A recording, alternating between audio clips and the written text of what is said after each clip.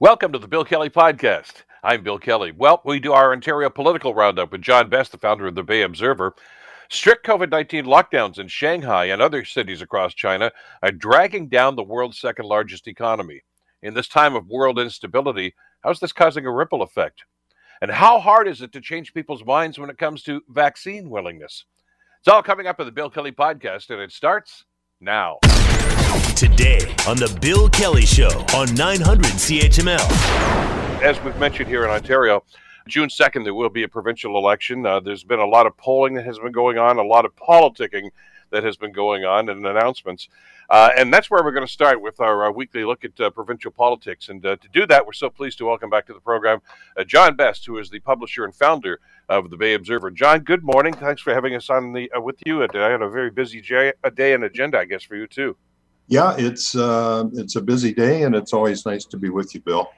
Let's talk a little bit about what we've heard, what we've seen when it comes to the provincial government. I know the latest polling seems to indicate that Doug Ford is in relatively good shape, if not a majority, but around 40%, which is he's in the neighborhood. The story that jumped out at me was from yesterday, where Andrea Horwath, the Ontario NDP leader, has started talking about strategic voting on. I don't even know if people pay much attention to this thing, but this is usually a topic that comes up in the waning days of a campaign. The campaign hasn't officially even started, and she's talking about strategic voting. Is that surprising to you? Well, it does surprise me because it looks to me like she's got quite a bit of cleanup to do in her own party to be talking about strategic voting with an eye towards possibly forming a government. I mean, I understand from a political sense why it's being done, but there's some real tension going on right now in her party. And we know about Hamilton East Stony Creek, of course, the Paul Miller incident, but we've heard rumblings about insurrection in the ranks for some time, even before that story surfaced. Well, I think the big story, and the Toronto Star had a big takeout on it today with Martin Reg Cohn. In the Toronto riding, somebody who was considered to be something of a star was Kevin Yard. He's a black MPP, and he was challenged in his own riding for the nomination by an individual, Sandeep Singh, and Singh won the race. And so she's been scrambling to explain how that happens. The other two parties, Liberals and Conservatives, do not allow challenges to sitting members. And some would argue that that's not democratic either, because it takes control out of the hands of the grassroots. But I guess the other point is that these riding associations are really almost meaningless now. It's not like the 40s and 50s when, there'd be 600 people show up for a nomination meeting. It's very easy for these riding associations to be taken over by a small group who managed to sell 300 or 400 memberships. And that appears to be what happened in this Toronto area riding.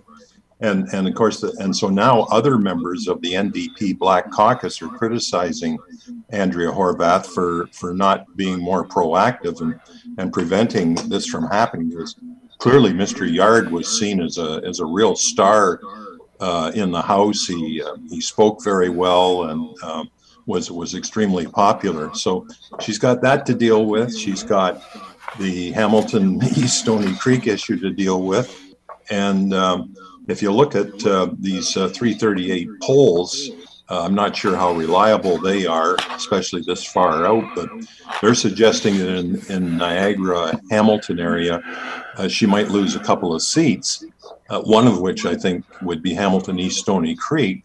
And the other one they're suggesting is the Dundas Hamilton West Ancaster riding. They're suggesting that it's turning. They're not suggesting it's gone yet. But, so what I'm saying is there's a lot of stuff in her backyard before we start talking about the provincial campaign. Well, and that's the thing that kind of surprised me, and I understand there's going to be some political bombast with a lot of these comments, but in trying to sell this whole thing about, vote NDP strategically, because we have the best chance to win. Every party says that, I get that, but she's counting on the fact that all her 40 seats are going to be NDP again, and just from what you're telling me, maybe not.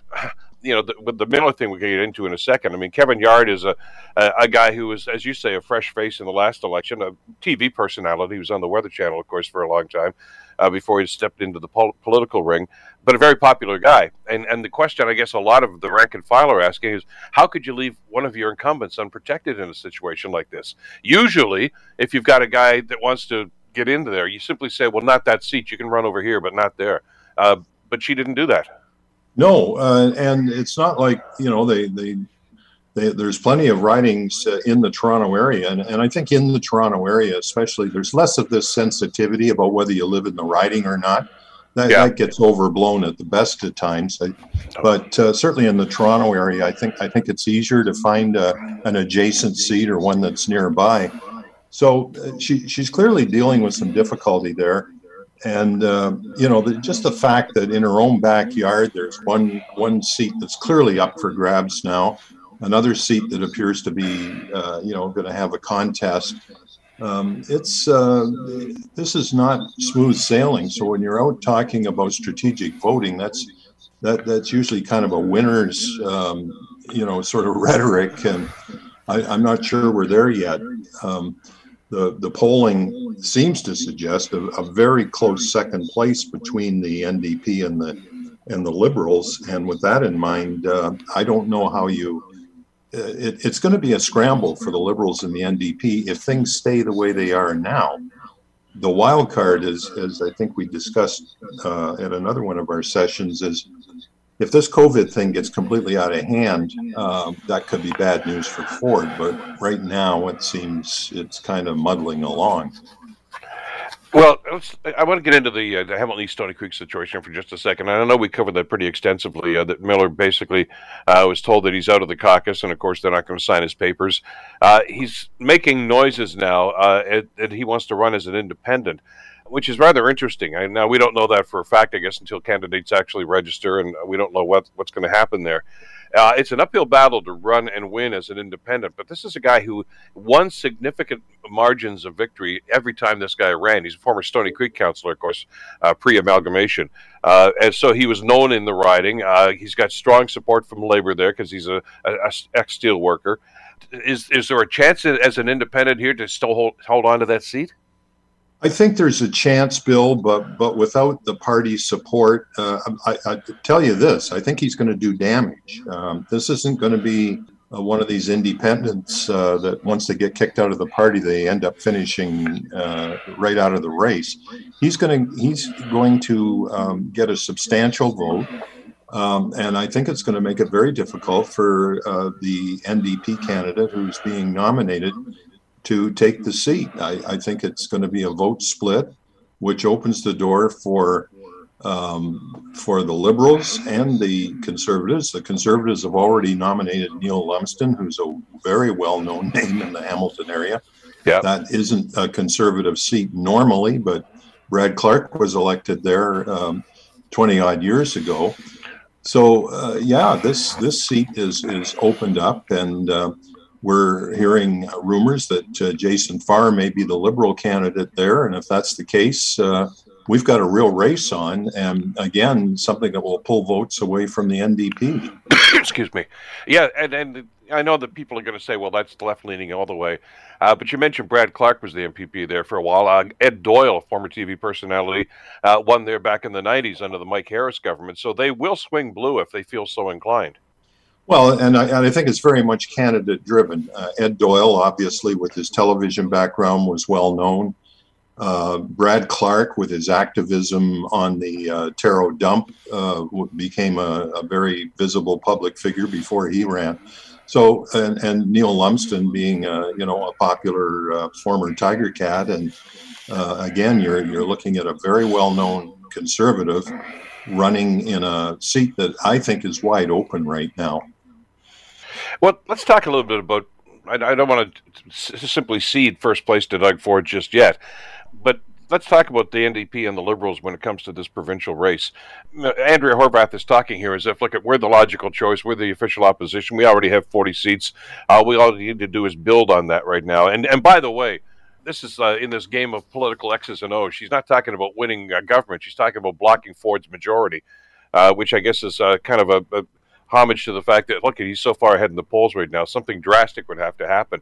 But what's surprising to me here is what you just mentioned at the beginning of our conversation. The Liberals are neck and neck with them, according to most polling. One's second, one's third, depending on which poll you read. This is a party that got decimated in the last election. Have they really made that much gain right now? Are they back on people's radar? I think they're coming back. I don't think they're there yet, and we'll see what the campaign says. But we all know that in the normal course of events in Ontario, the Liberals are not a 7-seat party. There's a substantial base of support. They've got a new leader. When she talks about let's build on 40, she's got to remember that it's probably half those seats she took from the Liberals. So half of her 40 seats we'll have to do the math, but a large number of her seats are seats that were Liberal, where people just could not vote Liberal again. So I'm not sure that's a build on those seats. Those are seats that might very well revert to where they were before with a new leader. And so I think her challenge is going to be to hang on to the 40 seats she got. And if she does lose seats, I think it'll be seats that she took from the Liberals that are now going back to the Liberals. We always talk about, people don't vote governments in, they vote governments out. And clearly Kathleen Wynne's best before date was probably about a year and a half before that last election. And they punished her, and we saw that happen. But it happened to the NDP, too, back some years ago, though, John. I mean, they got wiped out and didn't even hold party status, too. So, you can come from the brink of disaster and build yourself back up, I guess. You certainly can. The question is, can you do it in one election? And I think the odds against either the Liberals or the NDP coming all the way back are remote. I think any talk of a coalition is that I think going into an election, talking about a coalition is very, very dangerous. I think if Trudeau and Singh had talked about a coalition going into the federal election, there might have been a completely different result.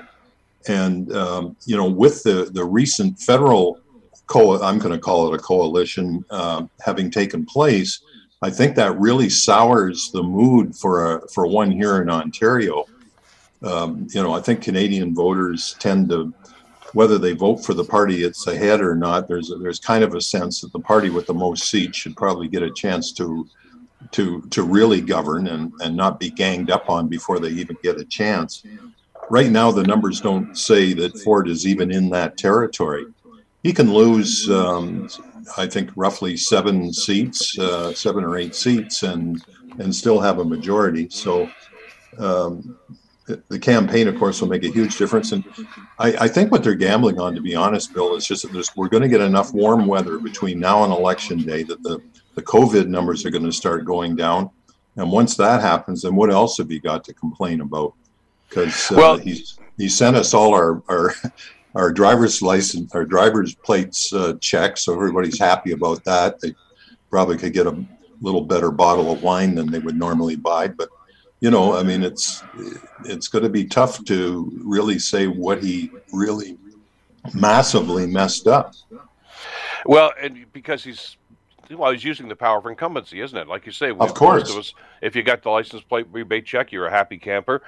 They finally signed on to the daycare deal. I wondered about the timing of that, but it's there now, and they can claim at least partial victory for that, although clearly they had to be kind of dragged kicking and screaming into the deal, but there it is.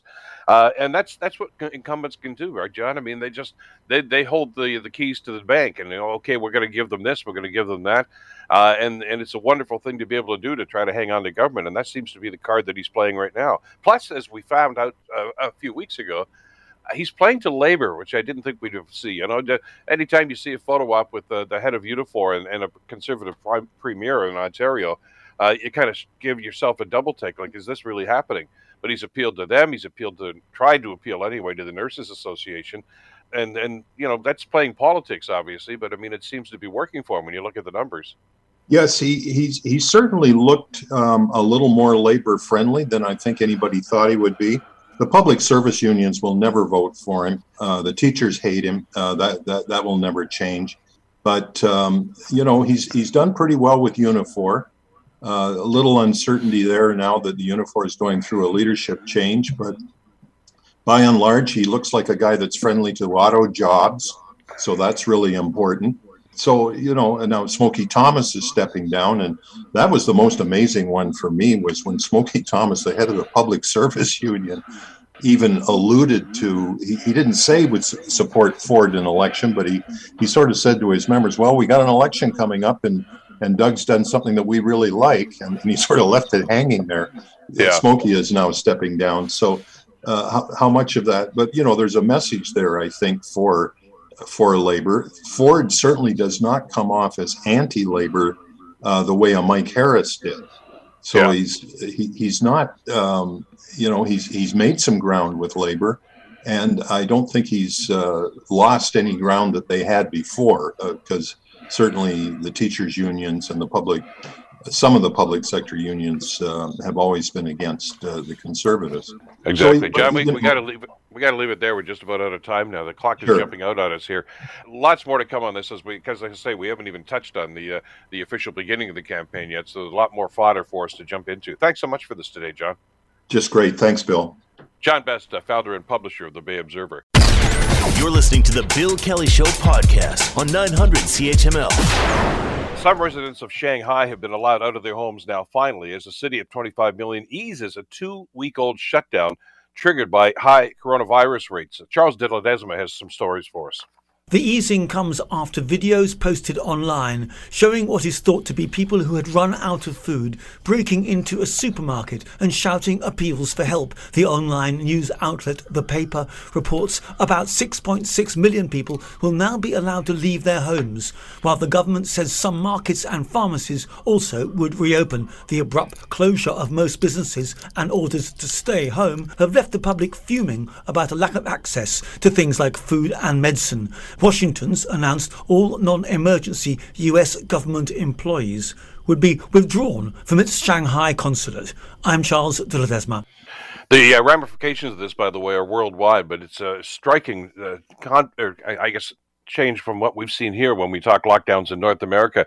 Joining us to talk about this is Dr. Robert Hewish, Associate Professor of the Department of International Development Studies at Dalhousie University. Professor, pleasure to have you back in the program. Thanks so much for the time today.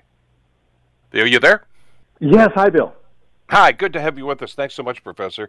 There's so many numbers here, but I want to put some context to this right now, too. I mean, we've talked about the Chinese economy and the impact it has, frankly, on our global economy because of supply chain issues. But because of the rising numbers of COVID, of the 100 Chinese cities, the largest 100 Chinese cities by GDP, all but 13 of them have imposed quarantine regulations. And we're talking about severe regulations here, aren't we? Yeah, I mean, this is, the world is used to lockdowns and orders of self-isolation for the past 2 years now. Nothing new about that, but the way that it works in China is that it's done with a very heavy hand, to the point where supermarkets, if there is a confirmed case in a grocery store or a shopping mall, authorities have the ability to actually shut that building down with everybody in it for the 14 days. The expectation then is that testing units would be set up, sanitation and water and temporary bedding would be brought in to those buildings. But you're going to run into issues of, who's going to eat what when. And that's a really big challenge. And Beijing has not yielded from that policy throughout the entire pandemic. They've kept those really strict quarantine measures in place. And right now, there's one estimate that about 373 million people in 45 cities in China are subjected to some kind of a lockdown. So that's about a third of the population, and around 7.2 trillion in annual gross domestic product is what's going to be impacted by this. So this is a huge, huge impact to China's economy. And again, it's why this approach, which is really at odds with what a lot of other countries are doing right now, which is trying to open up to find ways of living with COVID. And the question is, why is China still in this very heavy-handed approach? And the answer to that really comes down to two measures. One is the ability to have this extensive public health surveillance, which the government there is equipped for. And secondly, it's also a lack of efficacy within their own vaccines. So China is not receiving the international vaccines from Pfizer, Moderna, even Astra. Their made in China vaccines are not holding up at all against Omicron right now. And that's what we've heard, that the BA2 strain right now, and these vaccines that the Chinese have developed are basically useless. But to the extreme here, when you talk about quarantine, though, Robert, and this is the thing I think blows people's minds, they're basically being told stay in your apartments. Many people, of course, live in high-rises in a city the size of Shanghai. And they actually have police officers, I guess, patrolling the hallways to make sure nobody goes out. We heard stories about people going out in their balconies and screaming, "We're starving." And the Chinese government responded by saying, "Stay off your balcony." They didn't just say, "We have food for you." And this is a rather dire circumstance for the residents. Yeah, absolutely, and it shows just how far Beijing is willing to take the idea of keeping COVID out of the country, rather than actually meeting people's own health needs. So we've seen with every sort of lockdown that's occurred through the pandemic is that quarantine measures are ultimately ancient methods of public health. I mean, they go back to biblical times, and we know that you cannot keep a virus out even through the strictest of quarantine. You can slow down its spread, you can slow down the progression of it, but ultimately those viruses and those variants will find a way to get to wherever they can. It's just a matter of time. So when we see these measures put in place, there's always a group of people who benefit and always a group who loses.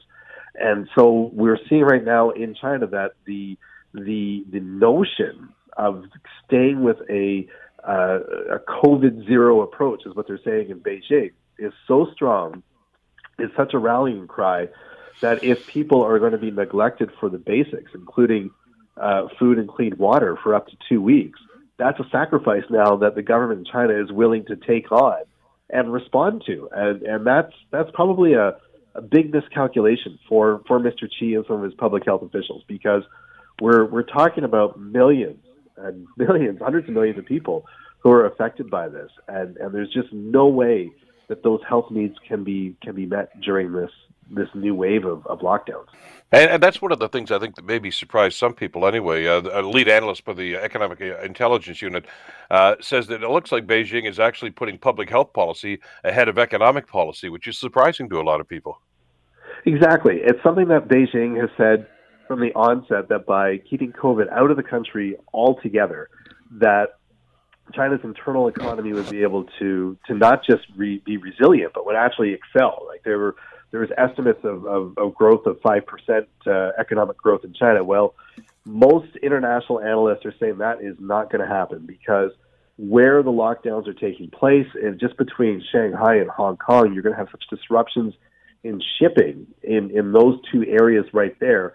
That's not going to be able to be leading towards those goals. But more to the point, China, from all of its ambitions in terms of economic growth and expansion, is still very much dependent on a few key industries, or a few key items, and it's still steel. They need to have the international trade open for steel imports, which they don't have. Steel and aluminum are scarce resources within China, and without that expansion just is not going to take place. So we're already seeing, like you mentioned earlier, some of the supply chain issues starting to creep up. There are manufacturers who are making parts for iPhones in China that are saying, we are not going to meet our deadlines on this. This is going to be delayed. So if there's new smartphones that are expected to come out in 2022, you can expect a delay on that. And once the ports in Shanghai and once the shipping around Hong Kong starts to get delayed as a result of this, the knock-on effect is going to be massive throughout 2022. So it's going to be something where we're going to see China really have to spin around its message about just how much growth and prosperity is going to come to the country in its supposed great year of 2022. With these public health measures in effect, and how many people are going to be very much disrupted and disturbed by the severity of them, it's not going to be a politically smooth time for Beijing coming up. And the supply chain issue, as I understand it, is kind of two-pronged. I mean, there's the internal and, of course, the global aspect of this. And you mentioned about Shanghai particularly. That's the world's busiest container port. And we all know about containers being shipped overseas. We started to see those supply chain issues earlier this year. You know, where are my parts for my phone, et cetera? They got to be stacking up on the someplace on the docks because they can't ship. I mean, we just talked about a lockdown in Shanghai. That includes the workers who are supposed to be at work on the docks right now. Exactly, and when that starts to happen, because the products are literally on the docks, it's not like there can be a transfer of production immediately. It's not like we can quickly say within 4 months we can have a replacement factory up and going in the Philippines or in another area. It's too complicated for that about how those inputs chains work in terms of getting the products manufactured and then the outgoing chains from there. So we saw just how sensitive shipping has been during the pandemic.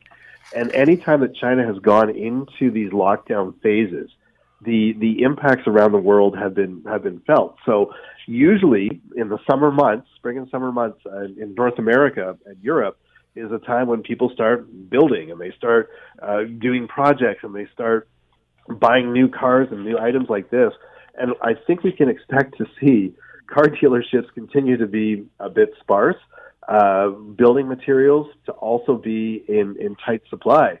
One area where I can think right away where this is going to impact will be heat pumps and air conditioners. There's always new programs being put out to try to encourage people to create more efficient means of cooling their homes, and a lot of those parts, a lot of those supplies needs are coming from China, and they're not moving. That's just where it's going to be. The other aspect, as I mentioned, is the domestic concerns about supply chain, and as I understand it, I guess a lot of the supply chain movement there is done overland. I guess that would be highways, trains, etc. And again, that's going to be impacted by lockdowns. We're hearing stories about truck drivers facing frequent checks, unpredictable testing, the threat of quarantine, which means get off the road. You can't even travel here.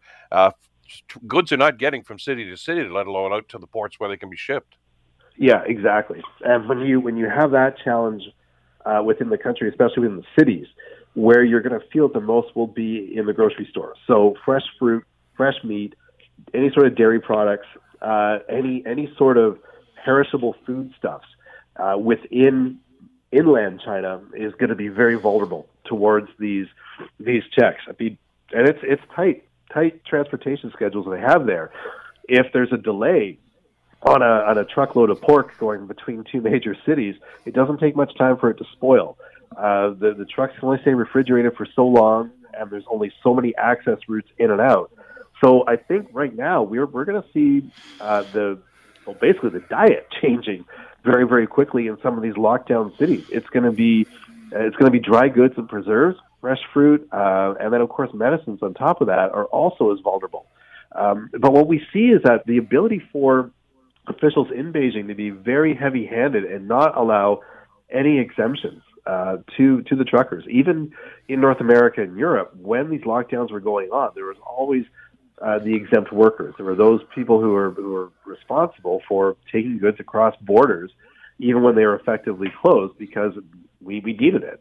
And in China, it's like, well, you're going to have to put up with this sacrifice for the next 2 to 3 weeks, and it could mean the expiration of millions of pounds of poultry and pork and dairy and other fresh fruits just going down the toilet and not being used. And that's going to have a huge impact as well. So I think this year was supposed to be the year of great glory for China. It's going to be one of big descent, especially in a lot of the urban areas. Are they winning this battle with COVID, with the BA2 variant like that? Are the numbers going up or down? I mean, with all the extreme measures they're taking, I guess they're hoping for some level of success. Yeah, and right now it's still surging upwards. I mean, I think the number of people who are in lockdown right now is extremely high. We can expect that to at least hold for another few weeks before it starts to come down. And until the vaccines in China begin to catch up with the new variants in some way, there's going to be a continued battle on this front. There's no way that Chinese government is going to be able to start to backtrack on its heavy-handed measures until people are able to have some sort of resilience to the virus. Now, the other argument to be made is that as the virus spreads, there will be more resilience throughout the population, and what will that look like? The challenge to that, of course, is that the virus continues to mutate, continues to vary. There's how many mutated protein strains are already on the COVID virus right now? Will that continue to evolve and continue to allow for reinfection? A lot of infectious disease experts are expecting, yes, it will. This is something that's not going to go away. And to have this zero COVID approach continue on in China the way that it's being measured out, there's just no way that it's sustainable in the long term. There's going to have to be a re-examination of the policy, at least domestically, to get those goods moving across the country, let alone around the world. Has there been any consideration at all to maybe look at some of these outside vaccines, the Pfizers and Modernas, et cetera, or are they just simply going to say, no, what we got is what we want? It's a tricky one because within China, there's quite a bit of capacity for vaccine development. And we saw that some of the earliest vaccines that China was working with was actually in partnership with Canadian researchers. In fact, it was the Sinovac had research team at Dalhousie University back in May of 2020. Of course, what happened there is the recipe was sent over to China and it never came back for trial testing. So there's always a bit of suspicion about sharing the vaccine recipe with China's biotech sector because there's been some poor plays on their part about, well, we'll take it and not give it back, which is what occurred. And the other factor, too, is there's also a record of poor testing within China. So with the early COVID vaccines, they weren't actually tested out in ways that we would in North America accept to be, rigorous phase 1, phase 2 testing. They were simply tested out on the military. And so there you're getting one demographic of people, mostly young men in their 20s who are physically fit being tested with this. And that's just not how vaccines are or should be tested in that way. So there's a lot of suspicion, and I doubt that Pfizer or Moderna, who are sort of leading the vaccine rollout around the world, would be willing to cooperate with Chinese officials right now. But that said, the severity of the problem within China may actually push Beijing to re-examine some of its old habits and sort of catch up with what the rest of the world's doing. Is it likely? I'm not too sure, but if these lockdowns are supposed to continue onward, there could be enough heat and resistance within the country to move it in that direction.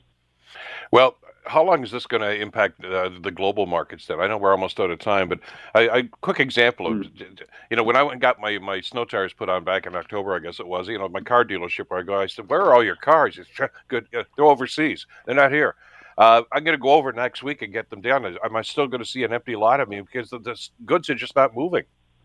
Yeah, and the thing is, we're going to see that with cars. We're going to see it with, great wines from Australia and New Zealand. We're going to see it from all sorts of products that are, right down to our cell phones. Once there's delays in that shipping, the knock-on effects are going to be serious and long-term, and it just backs right up. It's a real reminder just how vulnerable the supply chains are and how much they become so just in time, so last minute, so rapid, that when there are disturbances of this scale, it can impact many, many industries. So we're probably going to see more empty parking lots. We're going to probably see some products in shelves just being absolutely absent for weeks on end, and then suddenly, once the ship arrives in LA or Vancouver, then we start to see those supplies coming back in. But it's another reminder back to also recognize that the exporting of goods into China right now is also quite vulnerable. So I'm thinking about some of the agriculture producers in Canada. Fishers in Atlantic Canada, for example, were really banking before the pandemic on big prices of lobster and shellfish going into China. Well, now that's not guaranteed because that can be shut down in a minute. And that's been done in the past where those products have been put into forced quarantine and there's been millions lost as a result of it. So I think, Bill, it's going to be a scenario where if you're planning on purchasing something, get it sooner rather than later. Exactly. Professor, always a pleasure to get your perspective on this. Thanks so much for spending some time with us this morning. No, it's my pleasure indeed. Thanks so much. Take care. Professor Robert Hewish, of course, from Dalhousie. You're listening to the Bill Kelly Show podcast on 900 CHML. When Doug Ford lifted the mask mandate, brother, I guess a couple of weeks ago now, said, look, we still have to follow the other public health measures. And Dr. Moore mentioned that just the other day when he had his presser for us as well. And that includes, he says, getting vaccinated. If you aren't fully vaccinated, get vaccinated. If you haven't even been vaccinated, well, maybe you should consider that. So what are the chances about changing people's minds about vaccinations and to get vaccinated at all, or to go the full ride and get all the vaccinations they need? I always wondered that, because they've always told us that that's what really should be happening. Let's be open-minded. Let's leave the door open for the people that haven't been vaccinated, and maybe we'll just, try to bring them along so that they'll change their minds. Well, there's a study been done about this, and it's done by McMaster University and McGill University. It's a study that's published now in the American Journal of Epidemiology, and it analyzed data from nearly 24,000 middle-aged and older adults enrolled in the Canadian Longitudinal Study on Aging. Here to tell us about the study and what we found out about it is Dr. Parminder Raina, who is the professor in the Department of Health Research, Methodology, Evidence, and Impact at McMaster University, also the scientific director of the McMaster Institute for Research on Aging. Doctor, a pleasure to have you on the program. Thanks for joining us today. Thank you very much, Bill, for having me here. It's one of these interesting ideas here about exactly what needs to be done with next steps. And I completely agreed with the chief medical officer that we've got to get more people vaccinated. But, then what I hear back from an awful lot of them, doctor, is, look, we're already at almost 90% here in Ontario. We're doing better than most jurisdictions in the world. Isn't that enough? Is it?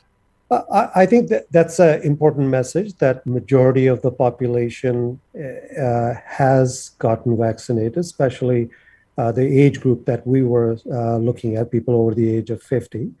But there is a small proportion of people, around 6% or so, who even made up their mind prior to even vaccines becoming available that they were not going to get vaccinated. And that has been a hard one to convert. And I think partly it is because of the misinformation or their trust in the safety of vaccines. And I think from a public health point of view, we have to do a better job in getting the right information in the hands of those people, because this is one segment of the population that we studied, and the unvaccinated numbers are a little higher if we look at the whole population of Ontario or Canada. And now those individuals who are unvaccinated, if they get infected, does have implications for other people who are at risk of getting COVID, or other impacts it has on the healthcare system as we start to see more hospitalizations, or we start to see admissions to ICU. It has secondary consequences on what other type of healthcare that might have to be delayed because our hospitals are occupied with people who get sick. So we have done very well as a country, as a province, in relation to the vaccination rates. And we just have to get over the hump, because it is not just about the COVID vaccine. This is the same group of people who also don't go for influenza vaccines. And what we have seen in this study, it is the same set of predictors that people who are willing to get vaccinated for influenza vaccines are the people who are agreeing to get vaccinated for COVID vaccine. And the people who are not interested in any vaccines are also hesitating in getting vaccines related to COVID. And it is a subset of the population. It tends to be younger, 50 to 59, tend to be female, tend to be living in rural area or low education.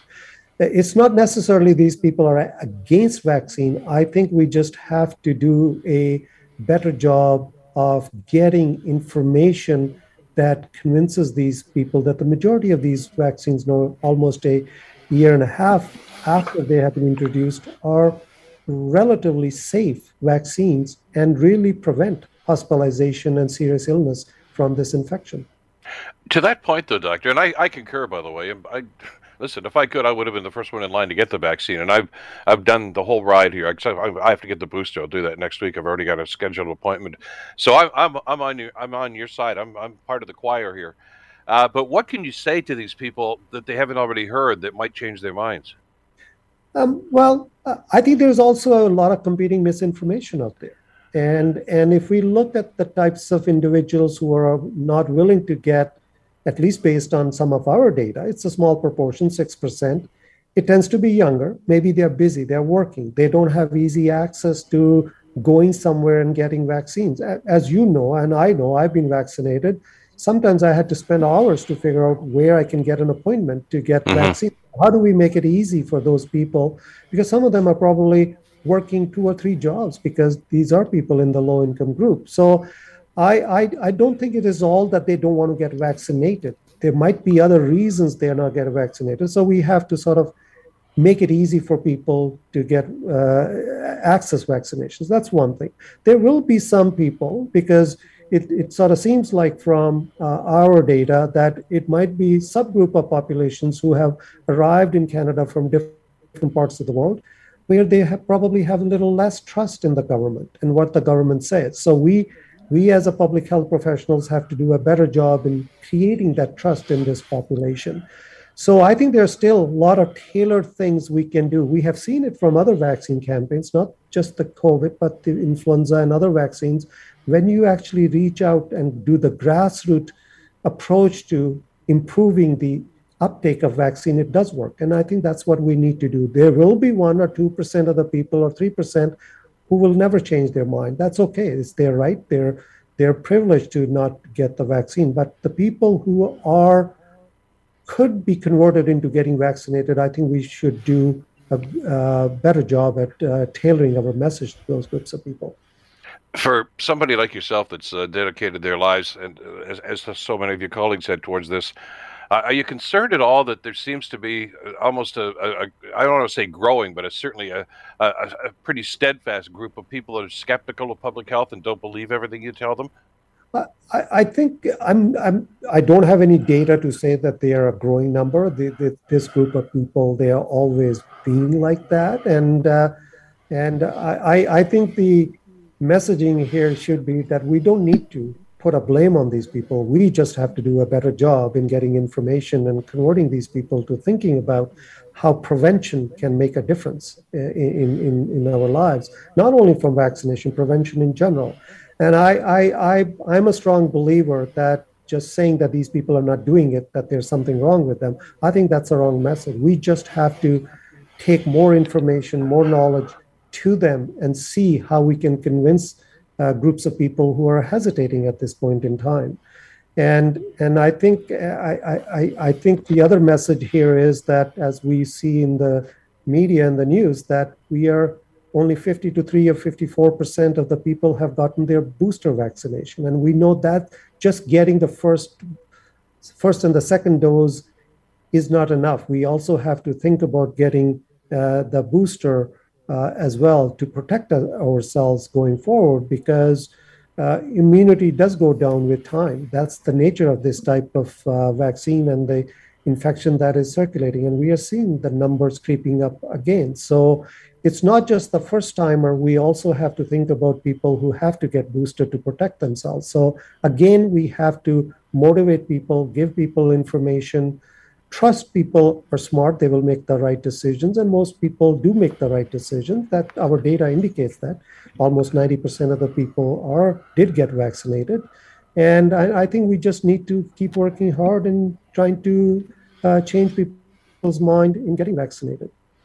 So let's talk about that. Now, I agree totally with the whole concept of this, but is one of the reasons why, as you said, some people haven't even had their booster shots yet, maybe even haven't had their second shot. There seems in many people's minds, at least I'm hearing from social media posts and the people that email into the program here, Doctor, a lot of them think, hey, the game's over. We've won. COVID is in the rearview mirror right now.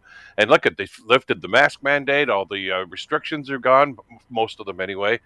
Some cities, municipalities are already shutting down their vaccination clinics, and it seems to be sending a message here that, okay, the worst is over, you're cool now, and that I think, especially what Dr. Moore told us the other day, we're not cool yet. I mean, this variant is still very contagious, and it can still cause some damage. I absolutely agree. I don't think it's going to go anywhere in the near future. This is with us for a certain period of time, and we are seeing, based on some of the wastewater testing, the numbers are at a population levels are creeping up quite a bit. So we still have to be cautious because we got one dose or two doses doesn't mean we are going to be protected the rest of our lives. That's not how vaccines work. They do have a certain time window, and after that, we do have to get vaccinated. That's why we get influenza vaccination every year, because it doesn't last forever. And I think that's the same principle applies here. And I think that we public health professionals, politicians, other leaders in the community have to keep giving the consistent message that this is not over. It is still with us. It's circulating. It is fairly infectious, maybe not as dangerous. Partly it's not dangerous because a large proportion of people have been vaccinated. And the people who are not vaccinated, if they get infected, they do have serious consequences related to that. So I think we need to keep hammering that message. If I was advising anyone, I would actually have kept the mask mandate going forward. But I think that there's a growing concern about that we do have to keep some of the public health measures in place so we can have some level of normalcy in our life and also protect ourselves at the same time. How do you battle the misinformation? Let's talk about that, because there are some, as you mentioned, some wild stories that are going out there that people just seem to cling to and gravitate and say, aha. And you've heard many of them, I know. That, you know, one young lady I know that talked to me about a year and a half or so ago said, well, you know, I read that if I'm thinking of getting pregnant and starting a family, I shouldn't have the vaccine.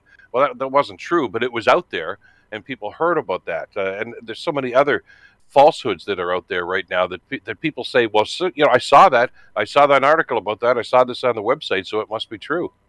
Right. I think I actually don't know how you can combat misinformation, because people who access this misinformation, they somehow believe the source of this misinformation.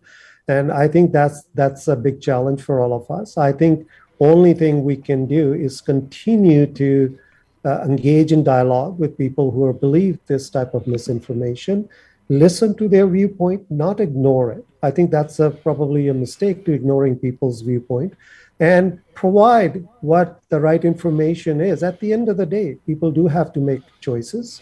It's their choice, their personal choice in choosing what to do.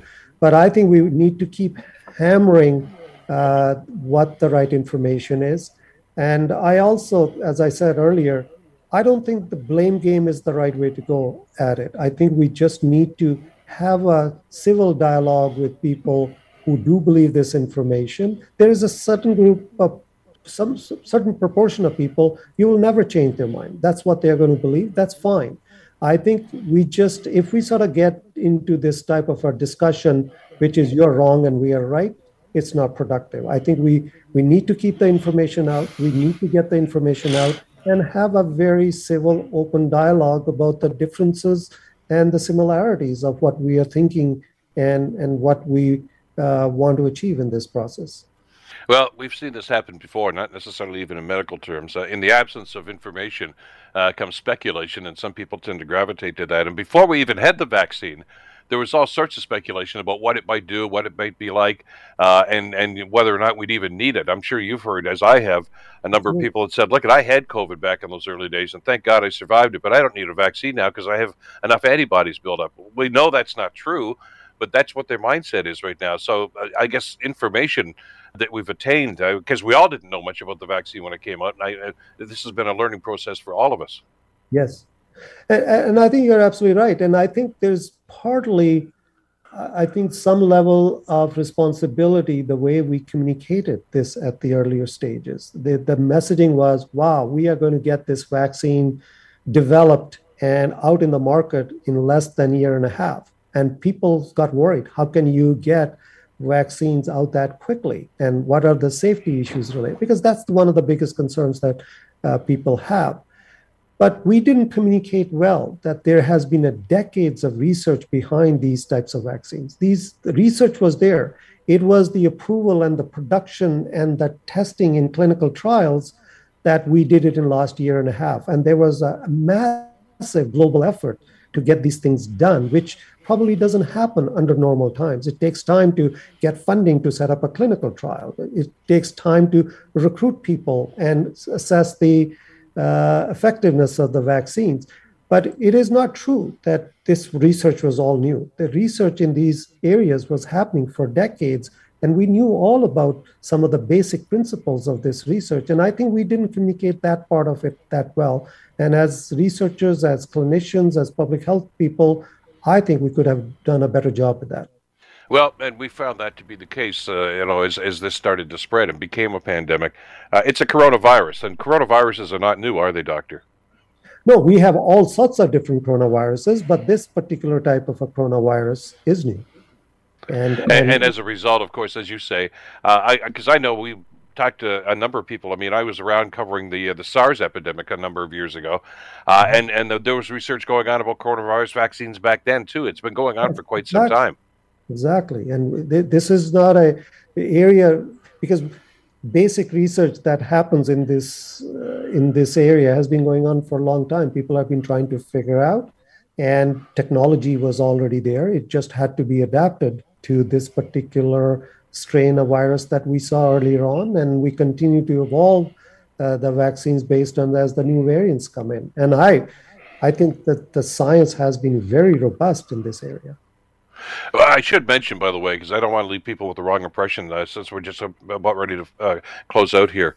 When I said that some cities, including Hamilton, by the way, are starting to close down their public clinics, that doesn't mean the vaccine's not available. It is. There are lots of other places. You can go to your pharmacy, your family doctor. There are lots of other places to get that. I don't want to think people, I can't get it now. That's not the case. I think vaccine availability is all over the place, at least in Hamilton, where I live. A lot of pharmacies have time slots available for people to book and get vaccines done. And I think you can even go through some of the hospital settings where people can get some of the vaccines. So it's available. I don't think it has been completely shut down at all. Yeah. But we know that, and of course, as you mentioned, even if you've had the 3 doses, get the 4th. It's out there right now. If you fit the demographic, and let's make sure that everybody stays safe. Very, very important information about this study, Doctor. Thank you so much for the great work that you and your colleagues have done, and thanks for spending some time with us this morning. I really appreciate it. Thank you very much, Bill, for having me here. Take care. Dr. Parminder Raina, professor in the Department of Health Research and Methodology and Evidence at McMaster University. The Bill Kelly Show, weekdays from 9 to noon on 900 CHML. The Bill Kelly Podcast is available on Apple Podcast, Google Podcast, or wherever you get your podcasts from. You can also listen to The Bill Kelly Show weekdays from 9 till noon on 900 CHML. I'm Bill Kelly. Thanks again for listening. And don't forget to subscribe to the podcast. It's free, so you never miss an episode. And make sure that you rate and review.